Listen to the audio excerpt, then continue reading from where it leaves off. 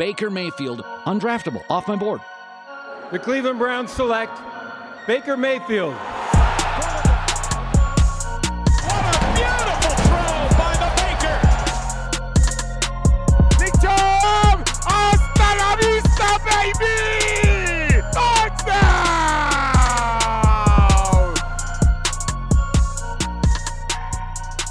Welcome into the OBR Film Breakdown on the Blue Wire Podcast Network. Before we get to today's show, want to talk again and give a shout out to our sponsor, TickPick.com. Reminder, they are the no-fee ticket site. The price you see when you put the tickets in your cart is the price you pay at the end. They don't hide fees that sometimes make the price end up being double what you expected. They're so certain they offer the best ticket prices in the industry. If you find a cheaper ticket price for the same ticket, they will match that up to 110%. Take advantage of that opportunity through tickpick.com/breakdown. For listeners of this podcast, you will get $10 off your first order if you use that promo code breakdown. tickpick.com/breakdown. Take advantage of that $10 off offer. Go buy tickets to the next home game when the Cardinals come to Cleveland. Take advantage, folks. tickpick.com/breakdown. Today's show is focused on defense. We are going to talk about the Browns' historic efforts in First Energy Stadium.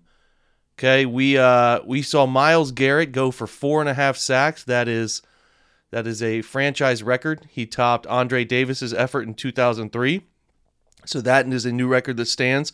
And obviously the Browns holding the Bears to 47 total net yards is a franchise record.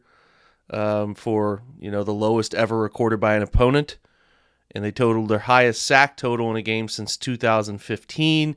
It was truly a historic effort, top to bottom, and we're going to talk about the systems in place, what the Browns did from a data standpoint.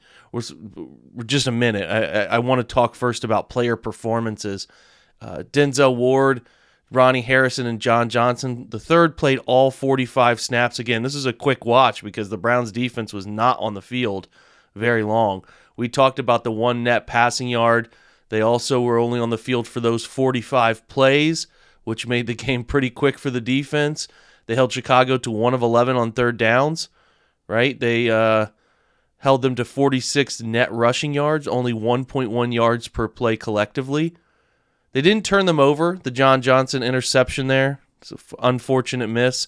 I would have to imagine this type of performance, holding a team to 6 points, the sack totals, the yardage totals, without a turnover might be the only time. I don't have like ESPN stats and info on this, but I can't imagine there were many times that teams performed that well without actually creating any turnovers.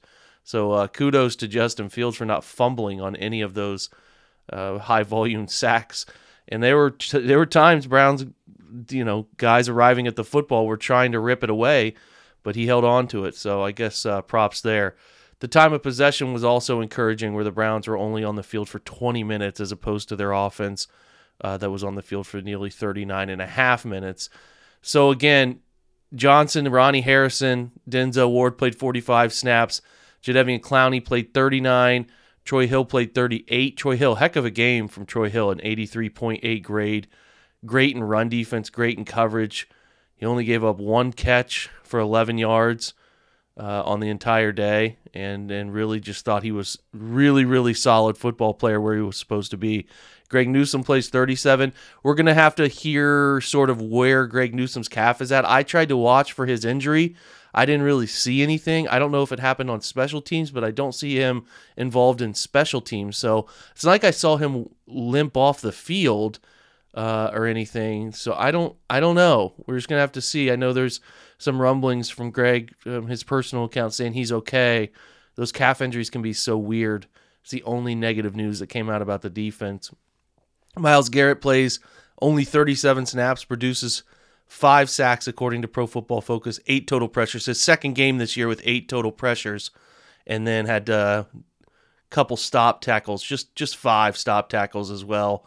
A little ridiculous there. He did end up missing a couple tackles too, which hurt his overall mark a little bit, but the 91.2 pass rush grade is fantastic. Malik Jackson, who missed a couple tackles himself, is the lowest graded Browns player with a 29.5, and I didn't think he played this bad, but they gave him a 29.5, a 38.4 run defense grade. He just didn't anchor double teams very well. I did notice him getting driven a significant way out of a couple David Montgomery runs, but again, I didn't think he played that poorly.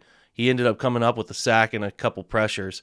Malik McDowell played 30 snaps with a 52.7 grade, 23.7 tackle mark because they have him down for 2 missed tackles. Again, I thought the Maliks were quite fine on the interior, but that's just my opinion. Malcolm Smith continues his trend of playing good football. He played 30 snaps in this game. He had an 80.0 grade, 76.9 in coverage, where he had a pass breakup, which was good to see, and was only responsible for 1 target in his direction. In that pass breakup, he had almost turned into an interception, where he was in zone coverage against a square end route to his left side. He stuck with it, did a great job sitting on that route, and again, the ball was tipped. He almost made an interception on it. I wrote about Jeremiah Owusu-Koramoah. He played 23 snaps, 93.9 grade, 92.5 in coverage, where he they credited him with 3 pass breakups on the 3 targets in his direction. He gave up 1 reception for 10 yards. I think they gave a pass breakup on a clip that I posted on Twitter where he was calling out swing route from the running back out of the backfield, but did a great job of, as he was pursuing that, putting his foot in the ground and getting underneath a stick route from the tight end. I think they gave him a pass breakup on that one too.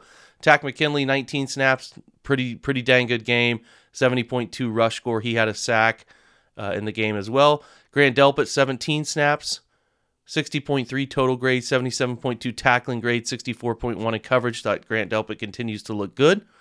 Elijah Lee, 15 snaps. Jordan Elliott, 12 snaps. Mack Wilson, 12 snaps. Mack graded pretty strong, 76.5, 76.3 in coverage. Greedy Williams came in for 8 snaps when Greg Newsome left, and Greedy I thought he looked fine. Some zone coverage snaps, a cover 2 snap where he broke on a football, made a play, and then a cover 3 on a slant flat concept. Came up and broke up a slant. He had a 1 pass breakup on the day, 90.8 grade, 90.7 in coverage. They could be calling on him a lot come Sunday, this upcoming Sunday, if Greg Newsome can't go. And the Vikings will present a very serious challenge with Thielen and Justin Jefferson. So you got to keep your eye on how much Greedy's going to be playing, because he hadn't played a ton leading into this game. Joe Jackson, the last one, was 6 snaps. So, your typical guys got a bulk of the snaps. The linebacker stuff is interesting, right? Elijah Lee gets 15, Malcolm Smith gets 30.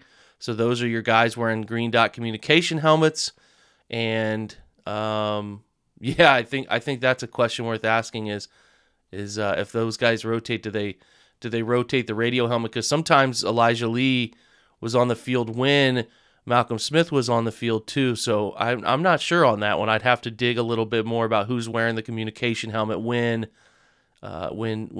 Malcolm Smith's not on the field. But as far as grades go, one of the Browns' better grades, and justifiably so. They didn't give up many coverage marks. I mean, the highest yards receiving allowed came from Denzel Ward, who gave up 2 catches on 5 targets. He had a pass breakup as well. So, Denzel didn't grade all too strong. Based on what I thought his performance was pretty good, though. He did 62.2, but a 59.6 in coverage. Really the only guy whose metrics struggled in coverage, but he only gave up a couple catches. So it's not like I thought Denzel played bad at all. From a metric standpoint, this is where things got interesting. I think that we should probably discuss a little bit of this stuff. So the Browns played 45 snaps. They played 34 nickel snaps. That's 5 DBs, 10 dime snaps, which is obviously 6 defensive backs, and only one snap in base. In the first week, they played 23 snaps in base, which is your typical 3 linebacker look. And then in week 2, they also played 23 snaps in base. So to go from 23 to 1, that's a big personnel shift, right? In dime, the first week, they only played 4 snaps, partly because Grant Delpit wasn't playing yet. And Ronnie Harrison obviously got kicked out of that game early. Week 2, the uptick was to 18. And then they played 10 this week, partly because they only played 45 snaps this week, when the last 2 weeks they'd played over 60. Nickel is continuing to be the most popular one. 39 snaps in nickel week 1, 20 snaps in nickel week 2, and then 34 snaps in nickel this past week, the most popular collective personnel grouping. And again, I'm encouraged if you only play one snap, and it's not like the Bears didn't play some 12 personnel and some 13 personnel even at times. They did. So I just like that they're upticking and putting their best athletes on the field and playing more nickel and dime collectively, and less base is the way to go, especially when Anthony Walker's hurt, Sione Taki's hurt. That's a nice job by Joe Woods of matching that outcome. So coverage-wise, the Browns are actually it should be noted, they lead the NFL in zone coverage percentage. So they're playing a really high volume of zone coverage, and that's really who they are. So I wouldn't expect anything different moving forward. I just think it's worth noting that, the man numbers are low comparatively to the rest of the NFL. The zone percentage, they're at 82.6. Seattle's at 82.4%. Tampa's at 81.8%. The Rams are at 80.5%. The Raiders are at 80.1%. The Browns' man percentage, the man percentage is 12.4%, which isn't actually the lowest mark, surprisingly. There are some teams that play a lower percentage of man, but the Browns are obviously near the bottom of the league in that metric, playing man-to-man. So they don't love to play man. In this game against the Bears, they played 18 snaps of cover 3. And I'll give the Browns credit and Joe Woods credit. They're deceptive about whether they're going to sit in quarters for the most part, whether they're going to play quarters, cover 6, or something of that nature. They do a great job of rolling a safety down late. Like, I think I saw a number where Seattle was over 90% of what they gave you pre-snap was what you got post-snap, and there was no deception in their coverage. I think that can lead to a lot of problems because quarterbacks get super comfortable, and we're seeing Seattle struggle because of that. So again, in this game, 18 cover 3 snaps, 14 cover 4 snaps, 7 cover 1 snaps, which is man-to-man, 7 cover 6 snaps, which that's the interesting thing. That is something they had not done much of this year. They implemented 7 cover 6 snaps, which is quarter, half in the backside of the defense, and then 1 cover 2 snap. They did uptick a little bit in blitzes. Last week against the Texans, they only brought 3 blitzes of 5 or more men. This week there were 8. If you count Jeremiah Owusu's green dog, where he was spying his man, and when the running back stayed in to block, he took off upfield to pressure the quarterback because of an opportunity, and that's what a green dog allows you to do. You could call that 9, but that, to me, is not really a designed blitz. So a little uptick in blitzing, but not much. As far as coverages go for the rest of the 2 games, they played a majority of cover 3 and cover 4 against the Texans, 27 snaps of cover 3. Cover 4, they played 22 snaps. They played, just like this week, 7 cover 1 snaps, which is man-free. Against the Chiefs, 29 cover 3 snaps, 20 cover 4 snaps. A little bit more cover 6 in that game. They played 5 cover 6 snaps, and then 5 cover 1 looks, and that one just man-to-man. And then 2-man, which is 2 high safeties with man-to-man underneath. They played 1 snap of that. So this is what they are, right? They're a cover 3 and cover 4 team. They'll play some 3 and they'll play some quarters. They prefer to play more 3 than quarters because they like, putting a rob safety down in the middle of the field to play sort of that spy, cut down crossing routes. They like to do a lot of that. And that's what they had a pretty great game plan against the Bears to do those things. They cut down those crossing routes. But the biggest thing to me was that they were aggressive and they stopped covering grass. I think that is what stood out. They didn't just pass people off in coverage. They were proactive about covering them for the initial jump off the snap. It wasn't just passing somebody off right away. And if you pass somebody off right away and a quarterback hits his 3-step drop, he's going to get the ball out. Now, Fields, I thought, for the most part, Fields had no chance, but there were some throws Fields just didn't pull the trigger on. Now, sometimes guys could not pull the trigger on a throw and be able to still process things and move and scramble. He had no time. So if he didn't rip the throw at first, then he was dead on arrival. Like, it was bad. So it's a quarterback. It's a young quarterback that needed to play with fantastic timing in this game, and he did not. Obviously, his knock is holding on to the football. Is coming out. He held on to the football a long time, and you're going to need to protect a young man like that. And I thought the Bears' game plan was obviously pretty bad, but there were some times, like early in the game, he had a touchdown ball up the left hash where Troy Hill was beat by Darnell Mooney, I believe, and he just didn't throw it. He had time, he just didn't throw it. So you mix in needing to throw on time with dealing with pressure and seeing ghosts, and it was just a bad outcome. And Matt Nagy deserves all of the negativity coming his way because their game plan was not structured around helping their young quarterback. And then there was a time there in the fourth quarter, that last Clowney sack, where it was 3rd and 10 or 4th and 10, and they're dropping him back on a 5-step drop from the gun, and you're just getting beat upfield all game. So why would that ever be a smart thing to do for your young quarterback? Like, protect him, man. So, I don't have much else to say. I've got a good beat for where the Browns defense is, based on personnel usages, based on coverages. I'll keep updating these things for you throughout the year, but they're not a high-volume blitz team. They didn't change that. The coverages, we know they're going to play more cover 3 than anything else, but they're going to mix in quarters. Seems like they're going to mix in up to 10 snaps of man-free and play a little bit of man. They're going to blitz a little bit, and then they're going to sprinkle in some cover 6. And we'll see how that looks this week. I don't think we'll be seeing Kirk Cousins get sacked 10 times. I just don't think he plays the game the same way. And they'll coach it out to get the ball out much quicker this week too. So it's on the Browns to respond. And I will give them credit. The pass coverage in zone, if they're going to use high zone percentages, you better be adept at playing zone. And I thought they became more aggressive in the right ways in the back half of the defense on Sunday, and we'll see if that translates over to a team with a much better offense when they visit Minnesota. There'll be so much more to talk about with Minnesota later in the week. We have a great week of guests lined up, so I'm excited for that. To close this show, I'm going to share with you our Twitch Monday Rewind when I visited that show, so hopefully you do enjoy. If you already watched that show, feel free to skip it, but I do like sharing that a little portion of that show where I go on and visit and talk with Stephen Thomas, and we kind of go through some fan questions and give our reactions to the game. So it's about, half hour, maybe a little longer. So I'll share that with you. Hopefully you guys do enjoy. Let's get over to that Twitch Monday Rewind session right now. We're driven by the search for better. But when it comes to hiring, the best way to search for a candidate isn't to search at all. Don't search, match with Indeed. Indeed is your matching and hiring platform with over 350 million global monthly visitors, according to Indeed data, and a matching engine that helps you find quality candidates fast. Ditch the busy work. Use Indeed for scheduling, screening, and messaging so you can connect with candidates faster. Leveraging over 140 million qualifications and preferences every day, Indeed's matching engine is constantly learning from your preferences, so the more you use Indeed, the better it gets.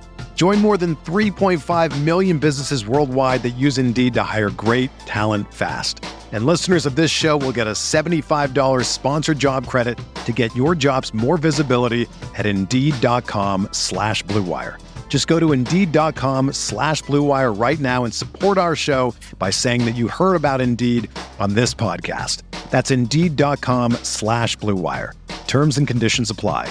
Need to hire? You need Indeed.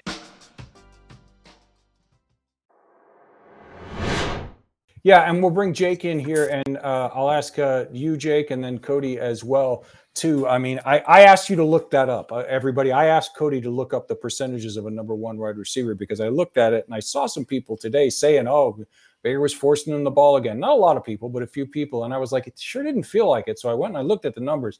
9 targets out of 31 is just under 30%. So I asked Cody, is that out of line? So he looked that up, and 24% is the average, apparently. So right about in line, what you would expect. And here's what I wanted to say, Jake.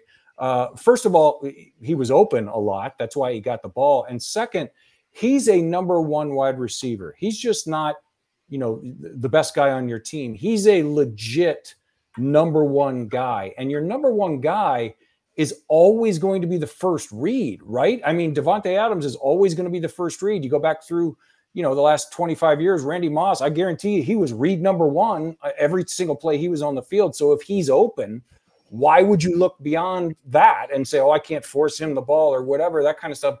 It just seems kind of silly to me that if you have a guy who is Odell freaking Beckham for a reason, if he's open for an easy 9-yard slant like he was a few times, you're going to throw him the ball, and that's not forcing things, right? Yeah, no, I think you're right a majority of the time, Steve. He's obviously going to be a guy that they put at the crux of any scheme often, right? Like they're going to try to target him quite a bit. I don't know that every single drop back. Yeah, a lot of funny comments. I don't think that every single drop back is pointed at Odell, Steve. Like, right. You know, if Baker gets up to the line and empty, he's got 3-over-2 and two. It's usually a 3-by-2 look. He'll get like a coverage decider. So if you get a pre-snap cover 2, you're going to be looking to the 3-man route combination. If it's a cover 3 look, you're going to look to the 2-man side. That's typically how these things go. So you'll see a pre-snap. Here's where my eye should go based on what they're doing pre-snap. Here's where my eye should go based on if I think it's a different coverage. So, you know, and teams that switch up coverage post-snap obviously give you a different element to that whole thing too. But yeah, if it's like a 13 personnel situation, Steve, where they ran a boot on the first play, yeah, I mean, typically you're going to put Odell as I don't know 75% of the time as the main target. I don't know that you say every single time, and I'm not saying you said this or anything, but like, right. You know, I don't think that every single pass play you have is designed to go to him. But yeah, I mean, your offense, typically your X receiver is your best receiver. I've really ruined the comments tonight, haven't I? Your best receiver is the X receiver, and a lot of offenses flow through that player. So yeah, I mean, that's kind of where Odell is, and that's where most of those guys that Cody mentioned are. So I think that was a great first game. I think they targeted him in the right scenarios. There were a couple times I thought Baker didn't quite find him when I thought he could have found him, and a couple times where I thought he threw a ball his direction that maybe he could have looked elsewhere. But I'm nitpicking. Like, I thought it was a really nice reunion, man. I guess what I wanted to see from the game is I don't want to watch it in its first form and think, oh, okay, they're forcing targets to Odell. Like, I can see that. Right. And I never got that vibe. And even in rewatch now, my Mondays are chaotic. I posted a couple film rooms. I really had to be selective with the plays I watched. So much like a lot of folks will watch it tonight as Game Pass drops for a lot of people, I'll really sit down and watch the whole thing as well myself. So we'll see. But as I've gone through it today and my first watch yesterday, I did not think they forced things to him, and I thought he fit pretty comfortably in what they were trying to do. And they're taking that collective approach, right? They're taking we're not just going to replace Jarvis with one guy. We're going to use 2 or 3 guys to try to fill what he does and not make Odell try to play that role. So yeah, I thought Fred hit the point before I had to run out to the locker room like Lamar. I thought Fred hit the point right that to me, it didn't feel like contrived. Like I felt like they manufactured some touches for him, but it didn't feel forced. And they shot themselves in the foot. I can go through it with you guys if you want me to. I mean, the 4th down plays were the first one was go back and watch it. JC Treader like double pumps the snap. It's the weirdest thing. I've never seen him do that. Like, he didn't know the snap counter. He didn't hear the turbo call. So that threw everybody off. That left Jed kind of looking at left tackle like someone just stole his lunch. And then the second one, they're doing a very popular concept where they sort of flash fake and sprint roll to the flat to the running back, expecting it to be man-to-man. And Chicago called a great play. They called cover 2 and took it away from him. And, you know, kudos to Chicago. They get paid. They didn't get paid to do much offensively, but I thought they played a good game defensively. So, yeah, they stopped themselves a few times. A couple holding penalties. It's amazing how holding penalties just screw you in the NFL. And they took a couple sacks, and you can't take sacks, and that's it. So still, like Cody mentioned, 26 points, enough to win a football game. And you go back and look, they went over 400 yards, and they controlled the time of possession. If we're upset, we're forcing ourselves to be upset about it. And I can't just, they're winning football games without their A game offensively right now. I think when they put an A game together, we're going to see a Tennessee-like effort, right? We're going to see some of those efforts, and we're going to be like, oh, yeah, that's right. These guys are pretty good. So, yeah. Well, Cody, I know you got to go here in a minute, but you had one more thing about Odell that you wanted to toss our way before you departed. Yeah, I'll just say that dude wipes for the win, by the way, everybody. 100%. They're big in our house. I've introduced my little guy to them too. So get yourself some dude wipes. Maybe they'll sponsor our show or something. I don't know. Anyway, I'll say the one thing that Beckham brings to the table too, if we look from week 2 to week 3, and you give us some context, different defenses, different game plan, et cetera, but that Baker pushed the ball more downfield yesterday than he had in week 2 with Beckham in the game. If in week 2, he only threw 7 passes, 10 or more yards downfield. Yesterday, that was 12. If we look at his average depth of target in week 2 was 5.6. Yesterday, it was 10.6. So I think he brings that added element, along with some other players as well, as if we can get him more of a down-the-field threat. But we got to make sure, Jake touched on this as well with Beckham, is to play within the offense. And that's something he did yesterday. It wasn't him more of doing a freestyling, which is okay at times for players of his caliber and athleticism and explosiveness. But play within the Stefanski offense, and it's going to only work to the success of the offense. That's just something I wanted to say before I left. Cody's got to take off, guys. Thanks for joining me here tonight, Cody. Thanks for coming back. I don't know if you put a gas generator on to come back and save everybody from having to listen to me by myself, but I certainly do appreciate it. Thanks for all the work that you do. And we will see you, who knows, maybe as early as tomorrow. Read Cody's stuff.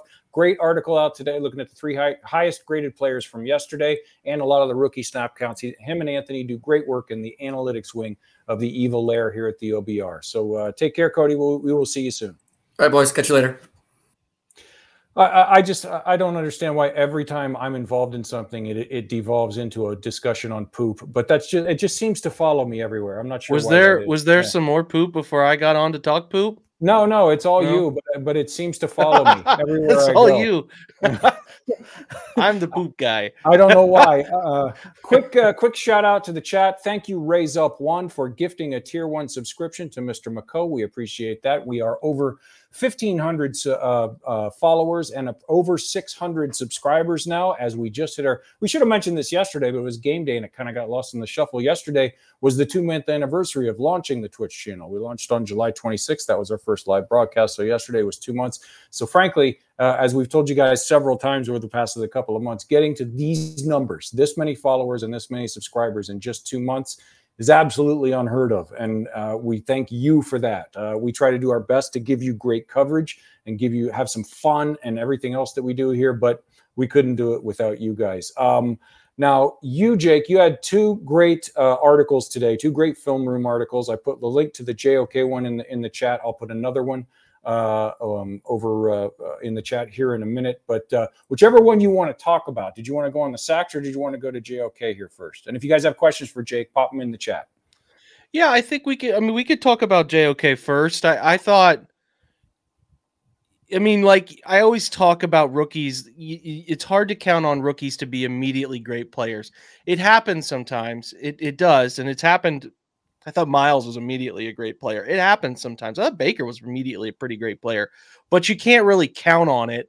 And what I like to see, Steve, is flashes, right? I need to see flashes of what you think a guy is going to become. And I think what you saw from JOK Sunday was like, I don't know. Again, I don't know if it'll be what he does moving forward, but to me, I felt like a guy who was, the game has slowed down for me some. Now, again, this could be tied to Chicago's game plan was pretty bad, but also Cleveland's got to show up and do all the right things. And they did. And I thought JOK was extremely, extremely good in just 23 snaps. I thought his ability to handle pass duties and curl flat, his ability to handle and cover 4 hook stuff was really good. I thought his sudden burst continues to pop out, the way he can change direction so quickly.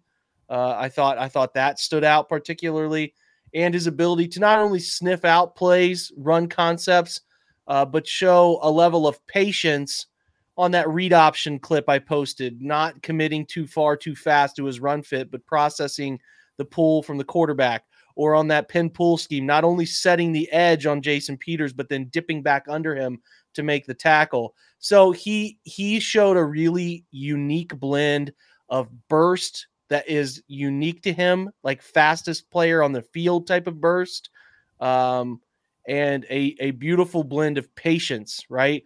and a couple pass breakups that were well-timed punches of like that a veteran typically will perform, a guy who's been around the league for a while. So he's fitting in. I know everybody wants JOK to be the every down backer. Like, I know, I get it. He's got a great skill set, but he's clearly not ready for the mental side of things yet. Like, they don't feel comfortable thrusting all of the burden of being the green dot player on him. They want him to focus on being in a personnel group, knowing where you're supposed to be as the will backer and nickel personnel, and those are your snaps, and go out there and dominate, because at his core, I think there's a misconception about Joe Woods that at his core, he's a dime guy. No, he's a nickel guy, and he's said as much. He wants to play nickel. He likes two backers on the field, especially a guy like JOK who is so hybrid. So, yeah, I just – listen, I couldn't be more pleased to write up a game film report for a guy who not just like, hey, I saw a bunch of sneaky things. No, like if you were – 6 beers deep in the third deck, you noticed him. And like, that's how good the game was. Sometimes it can be, Steve, like, hey, look at this guy did 4 or 5 things you probably didn't see that were exceptional. Right. He did 4 or 5 things you didn't see that were exceptional, but he also did 5 or 6 things everybody saw where you're like, oh man, that guy's really good. I can see it from here. So yeah, like that is that's everything you want. If he continues to grow, I would imagine that they will put more and more responsibility on his shoulders, because he's not a dumb dude. He is a very cerebral football player. But again, I like Joe Woods' approach, and he deserves credit for not forcing too much too fast on JOK and giving him chances to grow. And I just like how they're handling him. And I said it last week too. I not even when people were picking on Joe, I thought they're doing the right thing with him. So I'm impressed by that. Raise Up One asked a question there. So what that is, our good friend John Stephenson, right? He's all 22 Chalk Talk. He's a smart dude.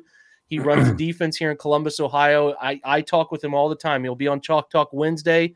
He was on last week. What that system concept is called a green dog pressure. So it's cover one, and what it says is JOK in cover one is man-to-man on the tight end. If the tight end sits inside and blocks, he can go blitz the passer. So if you go back and watch the clip, which is, again, a free read in the OBR today, he hesitates as he processes that the tight end, for some unbeknownst reason, Steve, they say, hey, Cole Kmet, go block Myles Garrett one-on-one. Whatever.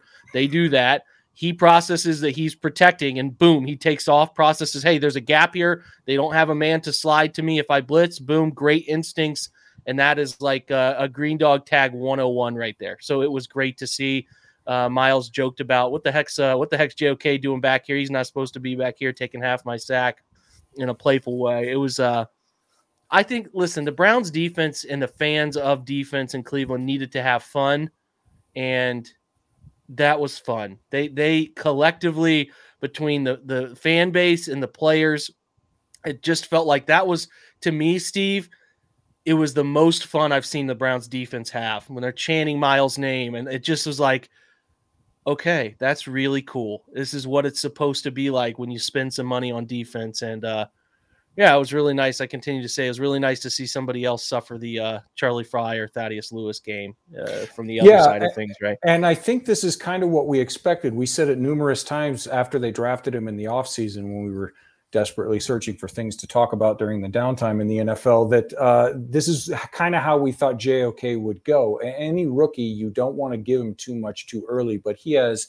such an incredible physical skill set that he's going to be able to handle certain things right away, just because he's faster and smarter and, all that kind of stuff. His reaction time is, when he reads a play correctly, his burst is ridiculous. So I think this is what we kind of expected, right? And then by the end of this season, maybe by next season, it's him and Anthony Walker, taking the vast majority of the linebacker snaps, right? I mean, this is the progression that I think you want from a guy like that. And right? and Malcolm Smith, Steve, has been pretty dang good the last 2 games. He deserves some serious kudos for holding down the Mike linebacker spot as well as he has. That's a terrible Jalen Hurts throw.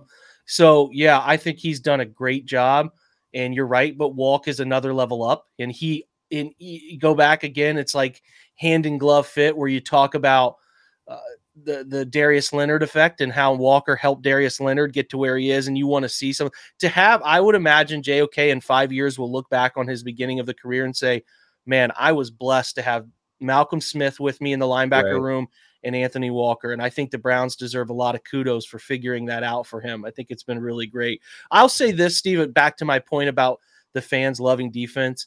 This is just a hunch, and you guys in the comment section can call me idiots. That's fine. But the fans of the Cleveland Browns for the last 20 years, 21 years, whatever, since 1999, 22 years or something, have watched Baltimore and Pittsburgh play great defense for 2 decades. And I would imagine that they would prefer or just longing for the Browns to have that type of defense. I get it. The modern game is shifting and you want to lead offense, but I just like the way the vibe was about the defense. Like, I just feel like the general portion of the fan base would just love for the Browns to have a dominant defense, because that's something that we've all sat back and watched the Ray Lewises and the Troy Polamalos and the Ed Reeds and all of these guys for so long in this division. And it's like, wouldn't it be cool if the Browns could be the dominant defense that scared people for a portion of the decade? So yeah, the old school nature of the AFC North, the smash mouth football stuff, that stuff rings true.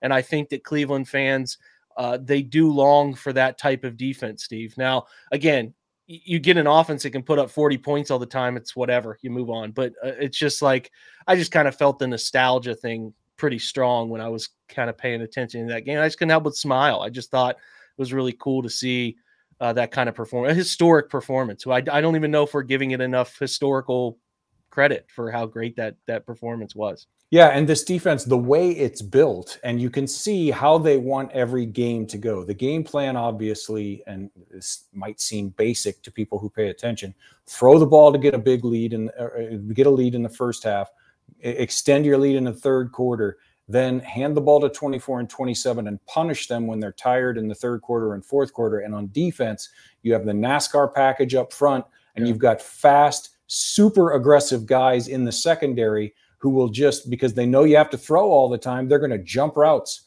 with a 10-plus point lead. They're going to be making those fourth quarter turnovers like the Ed Reeds, like the Troy Polamalos, that snuff out any last-minute comeback attempts like we saw from the other side. I think that's exactly what they want, unless I missed my mark. Yeah, it's like the old dog. I mean, it is the old dog pound days where people talked about the deafening noise and the intimidation factor on one side of the field. Like, you don't get intimidation from being that bad defensively for that long. It takes a while to build that up. And that's what I think people would love to get here again, is where third down is impossible to figure out in Cleveland. We can't navigate that crowd. But again, you can't have games like the first 2 weeks of the season where they got to get rid of that. It's third down. I am so tired of that noise. They've got to get rid of it. But yeah, I don't know what the answer is. Maybe I always thought like a shipyard horn, like straight off Lake Erie, would be really cool. Like, I don't know, anything different at this point. I'll take whatever I can get. But yeah, like that is the thing you want, is coming to Cleveland and it's third down and you're up 19-10 and you can't get a first down. And they just ran for 101 yards on us in the fourth quarter and they took our freaking football soul. Like that's what you want. And they have a big part of it. And as the defense comes along, they could get there, because they will. I said it before. I have not seen a team play the Browns as maybe the Colts last year, Steve, for a while there. Played the Browns run game really well. The Bears held them to 68 yards through 3 quarters, 22 carries for 68 yards between the big two. And then boom, they go for 100 between the two of them, and it's like, God, you got to be perfect, and you got to be perfect for 4 quarters. And even think back to that Colts game last year. The Dearness Johnson run to close at a 25-yarder in the fourth quarter. So, we might see some struggle run game stuff, but they'll figure it out. They're too talented and they're too smart in the coaching department between Callahan and Kevin up front, and Peters too. I should mention him. There's way too much cohesion for anyone to stop them collectively, unless, like the Chiefs playoff game last year where the Browns fell behind so quickly that they had to throw. But yeah, if it's a neutral game, you don't want to be behind Cleveland. And I think, to me, That's the formula, Steve. Get home field advantage if you can, as much as you can. Get teams to come into your place and have to stop your run game playing from out in front. And I'm off in tangent land, buddy, but the pass rush win rate of the Browns is no lie right now. Like they're winning reps as pass rushers. And this is before last week. This dates back to week 1. They're winning reps. It was just a matter of converting them, right? It's like hitting a bunch of great approach shots in golf, but just you need to make a putt or two, They couldn't make a putt. They were right there where they needed to be, but they couldn't make a putt. They're teed up. They're winning pass rush reps, not just Miles and Clowney, but Malik McDowell is finding the backfield. Malik Jackson's finding the backfield, and Tack is finding the backfield. So there's real pass rush with 4 guys there. They only blitzed 9. They only brought guys from the second level 9 times, Steve. That's all the more they did in 42 snaps. There was no gigantic philosophical change. They just covered better, and these guys got home and condensed the pocket. So we'll see if they turn a corner here, but you should be really excited about it. I'm really excited about it. I think they got a ton of confidence. I think if you ask any defensive coordinator, regardless of the scheme that they run, that's the dream. If you can, and we said it all off season, if you can consistently get home with just 4, it gives you so many options on the back end because the numbers are in your favor. You got 7 guys covering, at most 5 guys into the pattern. Switching sides back over to the offense, we talked about them a little bit before you came on. Question here from God Season. OBJ looking really good first game back. Do we think he still has that Giants next level athleticism? I have said since January, he was furious that he missed that playoff run last year, and he was already working like a maniac. And with a guy as talented as him, if he's all in like he has been and just focused like a madman on his training and getting back to that peak level, I think he can have another year like the Odell highlight reel years that we all saw. That's my thought. Your thoughts on what Odell and what you think his ceiling is this year and moving forward? To answer the question there, I don't know that he is quite the way he was when he came out of college. He was unbelievable. Was unbelievable. And I just think that some wear and tear has happened to his body, but that doesn't mean he still can't be great. I thought for his first game back, there were a couple times where I thought I noticed a cut didn't quite look 100% to what he normally does, where he sinks his hip and the shoulder wiggle that he does. There's a couple that I noticed, but again, he's coming back in 11 months off an ACL. And I have said from the rip, Steve, and you and I have talked about it publicly and non-publicly, that there are few guys, I think, in the NFL who put more pressure on their ACL than Odell does, because he is a violent cutter in his route running process. He is not a straight up and down guy. He drops his hips and relies on his ligaments to handle the torque he puts on them. So that's a big part of things for Odell not rushing back, was feeling comfortable. So to again answer the question, I don't think he's quite as athletically peak New York, but that doesn't mean he cannot still have great years, because he's a smarter player than he was during those times. He's seen more. He's been exposed to more. So, you don't have to have maybe the freakiest of the freak Odells to have a really good version. And I think there's still a very good version in there to go out and play 50 snaps and put up solid numbers. And again, a couple little fractional things were off from him going for 125 yards. Right. The dude is the dude. He's really good, man. So he's going to help them like crazy. And again, they'll manufacture and let it happen organically. And you should be excited about Odell. There's no reason to feel any level of well, I don't know. No, you should be excited. I think he's going to be a really great part of this thing. Yeah, I think he has a good chance to get back. I mean, nobody's ever 100% after an injury like that. You can get to 98, 99%. I think right now, like you said, and we talked about it during the game yesterday, like you said, just a little bit of hesitation in and out of some of those cuts, which could be physical, or it could be just he's not trusting it yet. He's got to get out there 3-4 games, maybe take a hit on it once or twice, so then he stops thinking about it. But even if he only ever comes back to 95% of what he did before, 95% of what Odell Beckham can be is better than 95% of the wide receivers in the NFL. So I'll take it if that's what he has. Yeah. Question here from T-Mag. T-Mag, always watching, always in the chat. Thanks to you. And thanks to all you guys, man. there's so many regulars that we have every single night here on the OBR Twitch. And even if we don't specifically shout you out, know that when we thank you guys, we're thanking all of you for that. With Billings not playing, I don't think he had a snap. He might have had a couple yesterday, but not much. Is there anyone on the practice squad we should call up? And I'll throw this out there because I've seen it a couple times on Twitter. I'll just tag on that. Do you think he could potentially be trade bait for somebody? I don't think he has enough value to be traded. I just don't know what you're selling somebody on, Steve. I don't. He took a full year off, and he has not looked like the guy who, for all the credit in the world about how strong he is, which is fact, he broke records.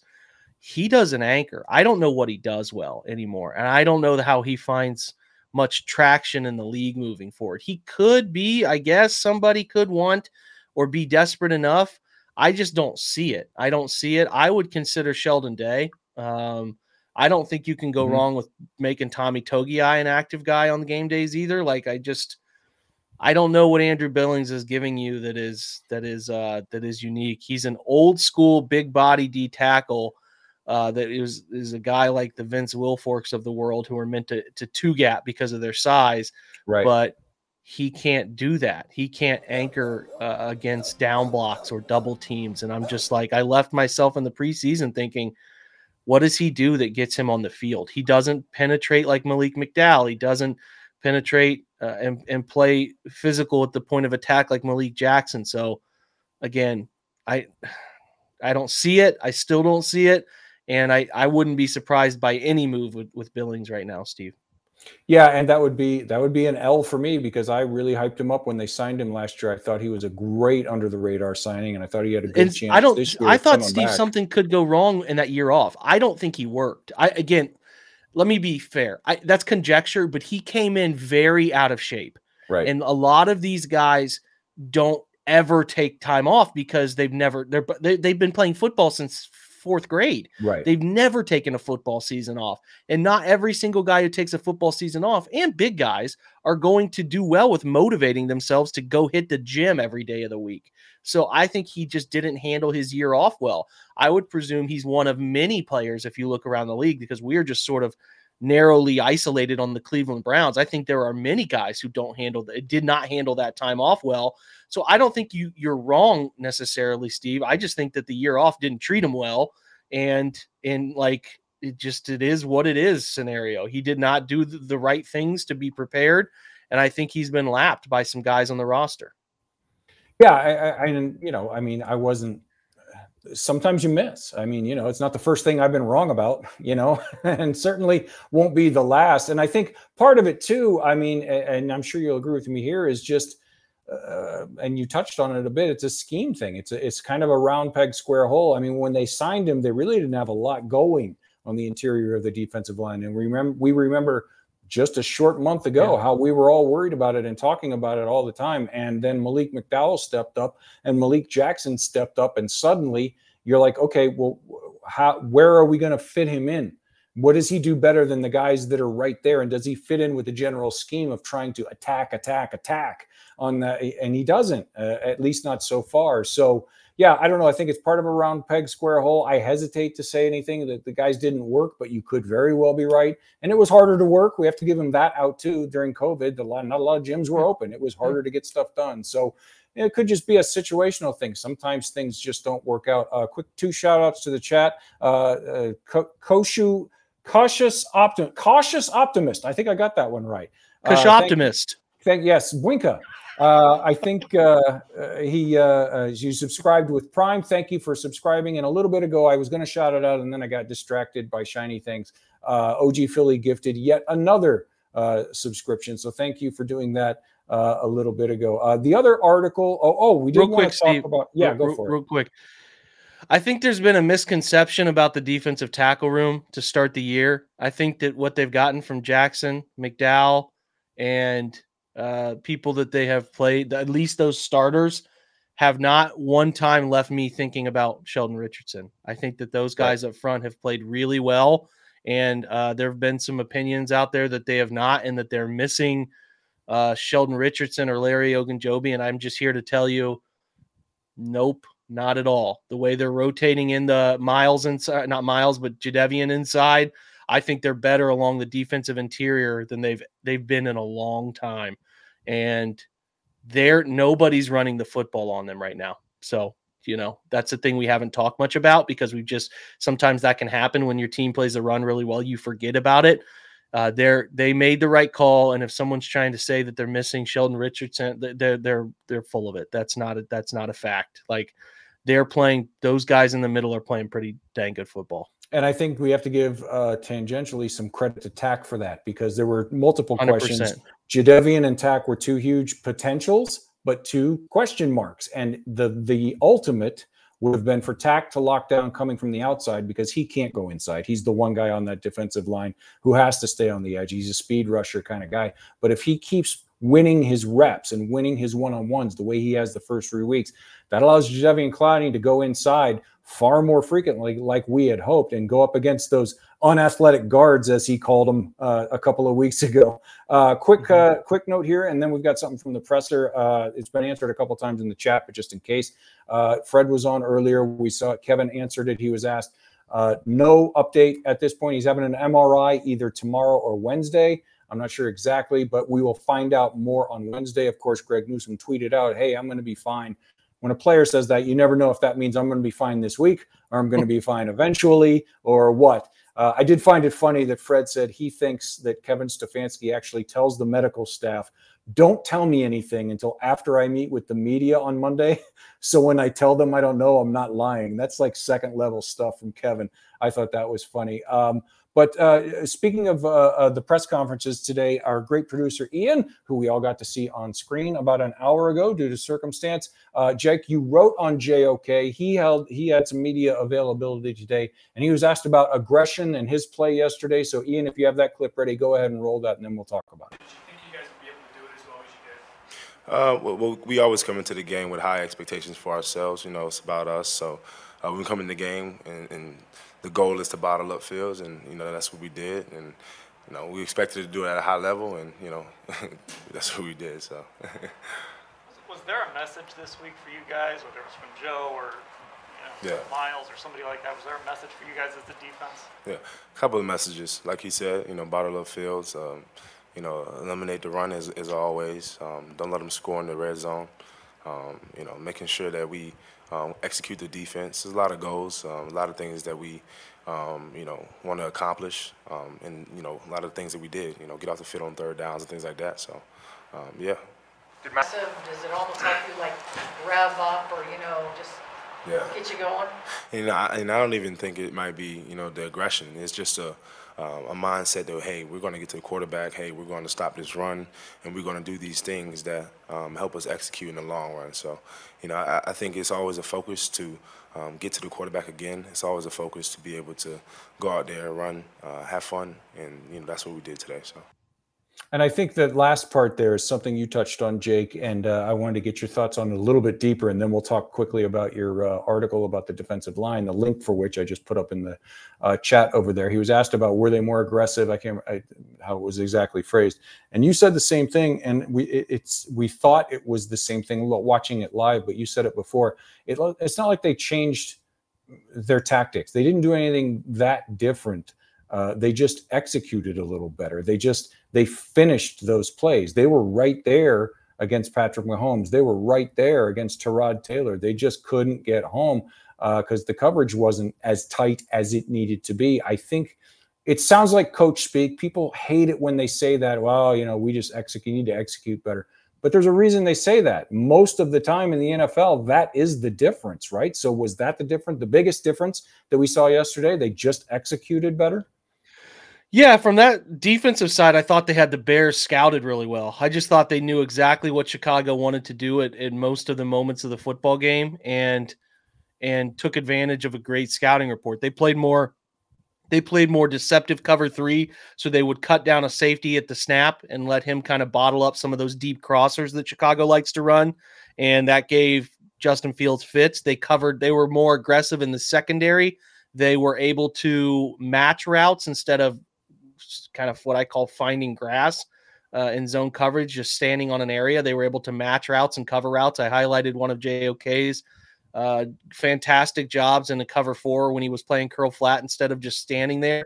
He decided to cover Allen Robinson on his square end instead of breaking him off, and that allowed, and Justin Fields comes to the top of his drop. He's looking to throw that direction. He can't throw that direction because JOK has it covered, and it leads to a sack. While last few weeks it's been, okay, I'll just pass this guy off real quick. It's not my problem. They were actually being proactive and covering people. And when you're aggressive about covering people, instead of being passive about, handing off routes all the time, and you actually try to cover somebody, then you're going to give quarterbacks a fit. They're not going to feel as comfortable pulling the football into tight windows, especially young guys like Fields, who's just trying to not make mistakes, right? Like, he's not going to want to throw the football into tight windows. And the Browns did a really nice job of mixing up coverages, but also playing better with better aggression and better understanding. And I think, again, it's kudos to Fields. Sorry, it's kudos to Joe Woods and the scouting report and getting those guys prepared. I just felt like they really knew everything Chicago was going to do for the tendency-based things. I thought they had a great feel for it. And then, as you can see from the the game highlights that we're watching here as well, I personally thought it was borderline malfeasance the way they didn't adjust their offensive game plan, because especially after he was getting his brains knocked in for the first quarter and a half. I mean, maybe you come out and you say at the beginning, we're just going to play it straight up, 5-step drop, just regular stuff, and see how it goes. But when you start getting your quarterback, especially a rookie quarterback, getting knocked around play after play after play, eventually you have to use some of his natural gifts. I mean, the guy can move. His legs are a weapon. Move the pocket. At least roll out, maybe some naked boots, anything. The thing is, they did a couple of them. They did a couple of them, and the Browns were pretty prepared. Ronnie Harrison was waiting on him once, sacked him. They ran another one where they did get out, but Clowney was bearing down on him the whole time, and he had nowhere to go with the football because Denzel Ward had great coverage along the sideline, and JOK was matched up on the tight end, leaking out. I don't know. I mean, I thought the game plan was bland. Steve, you're right. They could have been more creative for him and done some different things. Like, even their run game approach was so creative, it lacked creativity. But what they did try to do, there were no answers that Justin Fields was just missing. I don't think I left that game feeling one way or the other about Justin. I think that the Browns just had him dialed up, man. I thought the Browns knew really, really well what they were going to try to do, and Chicago didn't have any wrinkles at it. It reeked of a young quarterback who hasn't been trained to be the starter. And, hey, we're going to throw him out here. And it's like, that is the type of mismanagement we've seen from Cleveland for a long time. And it was just really nice to see that happen on the other side of the ball. And I just, for the sake of Justin Fields, who I really enjoyed at Ohio State and think he's a great young man, I hope that he can get through this year like Baker did in 2018, find a way to get through a rough situation, and then they figure it out, because we won't see Chicago for a long time. So, by the time you see them next, maybe Justin's 3 or 4 years into the league and has figured it out. So hopefully that happens for him, because I'm pulling for him. Yeah, comment here, which leads into something I wanted to ask you about that you mentioned in that last thing there from Kevo680, who's always here. Another guy who's always here. Thanks, Kevo. All the pass breakups was good to see. There was good, solid coverage across the board. And you mentioned Grant Delpit looked really good in coverage. And I thought that was a factor in what you said about Ronnie Harrison, because I forgot to ask Cody while he was here, but he seemed like he was lined up everywhere, which it plays well into his skill set. I think they lined him up in the box and in the slot and in the edge and all that kind of stuff. And that was due, at least to my eyes, to the fact that they now trust Grant Delpit to patrol back there and handle those responsibilities. So you said you were going to take a look at some Grant Delpit film this week, and it was very impressive. How does his presence and skill set impact in a ripple effect the rest of that defense that we've been talking about and all that versatility that he would have in front of him? He's just another good cover player. He's a guy who you can put in the slot on Allen Robinson and feel okay about it. Like, that impressed me. He's a guy who can play deep and they can feel okay about it. He is a guy who can do a bunch of different things. Like, they're at the tip of the iceberg with him and JOK. I think those guys, you're talking about Ronnie Harrison, and he had 18 snaps in the box and 16 snaps in deep coverage. Like, that's what they have in JOK and Grant Delpit too. They have flexibility. We weren't making this stuff up, Steve, you and I, when we talked about the ultimate versatility these guys can have in the back half. And Grant looks healthy. He's running well. He seems to be moving well. It doesn't seem like he's got any lingering injury issues. So I think he's fluid. I think he's going to be able to handle deep coverage. There are going to be some games where they get super creative with John Johnson, and they did. Man, there was a really fun sack late in the game, Steve, where they played this what's called a boss front. If you read my article on the 9 sacks, a boss front, what they do is overload one side of the field from the line. They take like Clowney, Tack, and Miles and put them all on the left side, overload a side of the line, and then try to force slide protections, and they'll twist them and exchange them. And one time they had them in wide 9s, really wide, and they had John Johnson lined up on the outside. And I was like, okay, that's fun. What did they do? Well, Chicago released the running back, and John Johnson acted like he was pressuring, and then he released on the back. He checked. He was up on the line like he was going to come off the edge. He released and covered the running back. So what does Fields do? He has nowhere to go at the ball now. He escapes right. Miles gets his 5th sack or 4th and a half sack. Like, they can get so creative with number 43 because of Delpit and because of Ronnie. And I think eventually because of Richard LeCount too, who I like. There's a lot of safety flexibility, man. And they're going to be able to get more and more creative. We feel like we've been talking about this now forever. We're not even a quarter of the way into the season, man. There's so much football to be played and so many wrinkles that Joe Woods can get into as his guys get comfortable. I just think he's doing a nice job, as we've said, of not overwhelming his players, right? Not overwhelming his guys, and he's bringing them along. It's been frustrating at times. I've even been frustrated too, but the nature of things started to shift, and they have a real challenge coming because Kirk Cousins will get the football out quick. He will throw. If you give him quick throws, he will get rid of the rock quick. So they have a challenge coming in Minnesota. We'll talk about that later in the week. But yeah, I think they're being responsible with their new guys and with their young guys. And that's important. Again, I think John Johnson is a guy I want to see doing more things. And I started to see some positive trends in that direction. So, yeah. Only a few minutes left in this question. The guy that we just saw on the screen, I don't know if I'd go as far as to say Pro Bowl level, but you and I talked about this on the post game yesterday. Demetric Felton adding to the punt returns. And I know we all saw the stat today.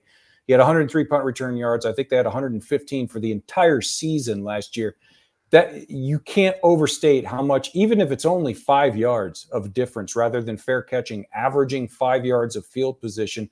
I mean, the easiest way for me to put it, and I know you'll get it on a much deeper level when I throw it over to you, is let's say you're in the middle of the game and the teams between them have 4 consecutive punts, 4 consecutive 3-and-outs. The other team is fair catching their 2 punts. The Browns, Felton is averaging 8 yards. Well, you've just gained 16 yards of field position by doing nothing, really, but with a flailing offense. And that makes such a difference over the course of the game. You often hear the players say field position is a game of attrition and every yard matters. So the fact that he is averaging whatever he's averaging, but it's definitely better than last year, it adds up. Even if it doesn't pay dividends on that exact drive, those kind of body blows are things that show up in the third and fourth quarter, right? Of course. I have nothing more insightful to add to that. No, I really don't. I'm not being trying to be funny at all. There's nothing more. Like if you can make a couple guys miss, if you get any special teams coach who handles punt returners, if you get any of them alone, they're going to say, I need my punt returner to make 2 people miss. If he makes 2 people miss and he gains 10 or so yards, then that's an absolute home run scenario. So Felton is doing that. We talk about it. We've made the cliche. He's got phone booth wiggle. He'll make you miss in tight spaces. And I couldn't be more happy with that 6th-round pick. I really couldn't. A guy who fills he fills a role really, really respectively and has found a niche in punt return. And I just, what more could you want, man? He's essentially been another 6th-round wide receiver with more than just wide receiver versatility, and is making somebody miss in punt return while securing the football all the time. And kudos to Andrew Berry on this 6th-round magic he's had 2 years in a row, because listen, I think Donovan Peoples-Jones is a real future at X. Like, he is a vertical route tree guy, man, and I really like him a ton footwork wise. So yeah, we got smart people running Cleveland. That's cool. Yeah, Fred mentioned it earlier tonight, and if you read the 3 stars article, the OBR staff picks our 3 stars and the biggest play of the game after every week. I picked the Donovan Peoples-Jones catch on that drive right before the half as the game that turned, because if you miss that and you're punting from the shadow of your own goalpost, even if Chicago doesn't, really move the ball, they're in long field goal range. So maybe you go in at the half down 6-3 after a half of football that you absolutely dominated. But I think, obviously we'll talk about this tomorrow because, like I said at the top of the hour or the top of the show, and we're almost out of time here. You're coming with me, or actually I'm really coming with you tomorrow. We're going to do Baker breakdown and all that kind of stuff. Everybody wants to talk about Baker, and he had some media availability today. Ian has some of what Baker Mayfield had to say today. Go ahead and fire that up, Baker, or Ian. America, because we won the Ryder Cup. I felt good. I mean, obviously, losing a guy like Jarvis, one of our key skill players, you're going to have people step up. So it was, a blessing to have, the late registration of Odell come in and play for us. There's never going to be a point where you feel like you've reached the graduation level, you've mastered the offensive system. You always want to try to improve. And so for us, we just have to have the mindset, not being college dropouts, continuing to get better, and finding ways to win. When he delivers contact, I mean, he's open and there's just one guy left, and when he finds a guy to go run into and create contact, that's when you're in the zone. So that's the life of Pablo for Kareem. What are your emotions? I don't know, 4.5 sacks, I think, right? That's unreal. And he's out there eating. Watch the throwing with him.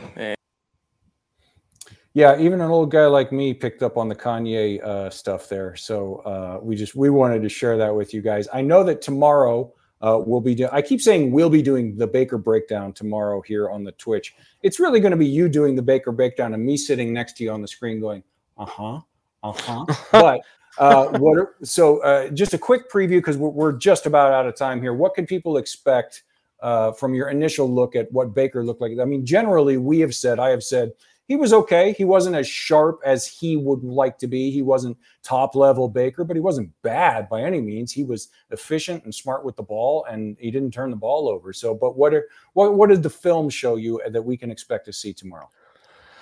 Yeah, I think you put it right. He was fine. I'm always trying to paint the picture for you guys on how Baker goes from being fine, good to great. And I think you will notice after we watch tomorrow, he made a ton of really good throws. But again, like last week, he left about 5 or 6 on the field that goes from, again, last week, I was very audible that he could have gone for about 325 and 3 touchdowns. He threw for 246 in this game and a touchdown. He could have thrown for 350 and 3 scores in this one too. He's just leaving some throws on the field. And it doesn't, you win, it doesn't matter, but I'm here to study the process, guys, not the results. And that's always been my standard with breaking down tape. And you can control what you can control at the end of the day. So no, I don't think his week 1 performance set the standards too high, T-Mag. I think that's who he has to be. If he wants to be elite in the NFL, he's got to do that. It's in him. He's capable of doing it. It's just a little off right now. So I'm not here to tear down Baker. The Browns have the quarterback. I want to be the quarterback for the next decade, and he's good enough. You can win Super Bowls with Baker Mayfield, but I want Baker to be the guy the rest of the NFL looks around and goes like, damn, I want that guy because he does this, this, and this. So those are things I want to see from him, and that's what I'm trying to give you context about. I will highlight every single. I genuinely love nothing more than if Baker plays a great game to wake up at 6 a.m. when I get the all 22 and show you guys the great throws. I love that shit. Like, it releases endorphins. It makes me happy. I used to play quarterback, so I love great quarterback play. Nothing makes me happier when he's playing elite football. I tell you that. When he's playing below average football, I also tell you that. So that's what you get with me. It's no gray area. I'm just going to give it to you based on what I think, and we'll go through it together and we'll break it down and we'll talk about it and look at points at which he could have thrown here, and there, and talk about his great plays and his bad plays, everything in between. So that's coming up tomorrow, 7:00 right here on the OBR Twitch channel. Okay, guys, thanks for joining today's show. Hopefully you learned a little bit about where the Browns defense is right now and something about that historic performance, which was just so special to watch. So join me tonight as we will sit down with Stephen Thomas and do the Baker Mayfield film review on the first part of our 2-day straight of Chalk Talk. So check that out. Appreciate you guys joining today's podcast and continuing to listen all through the season. Your support is nothing short of amazing. Thank you so much.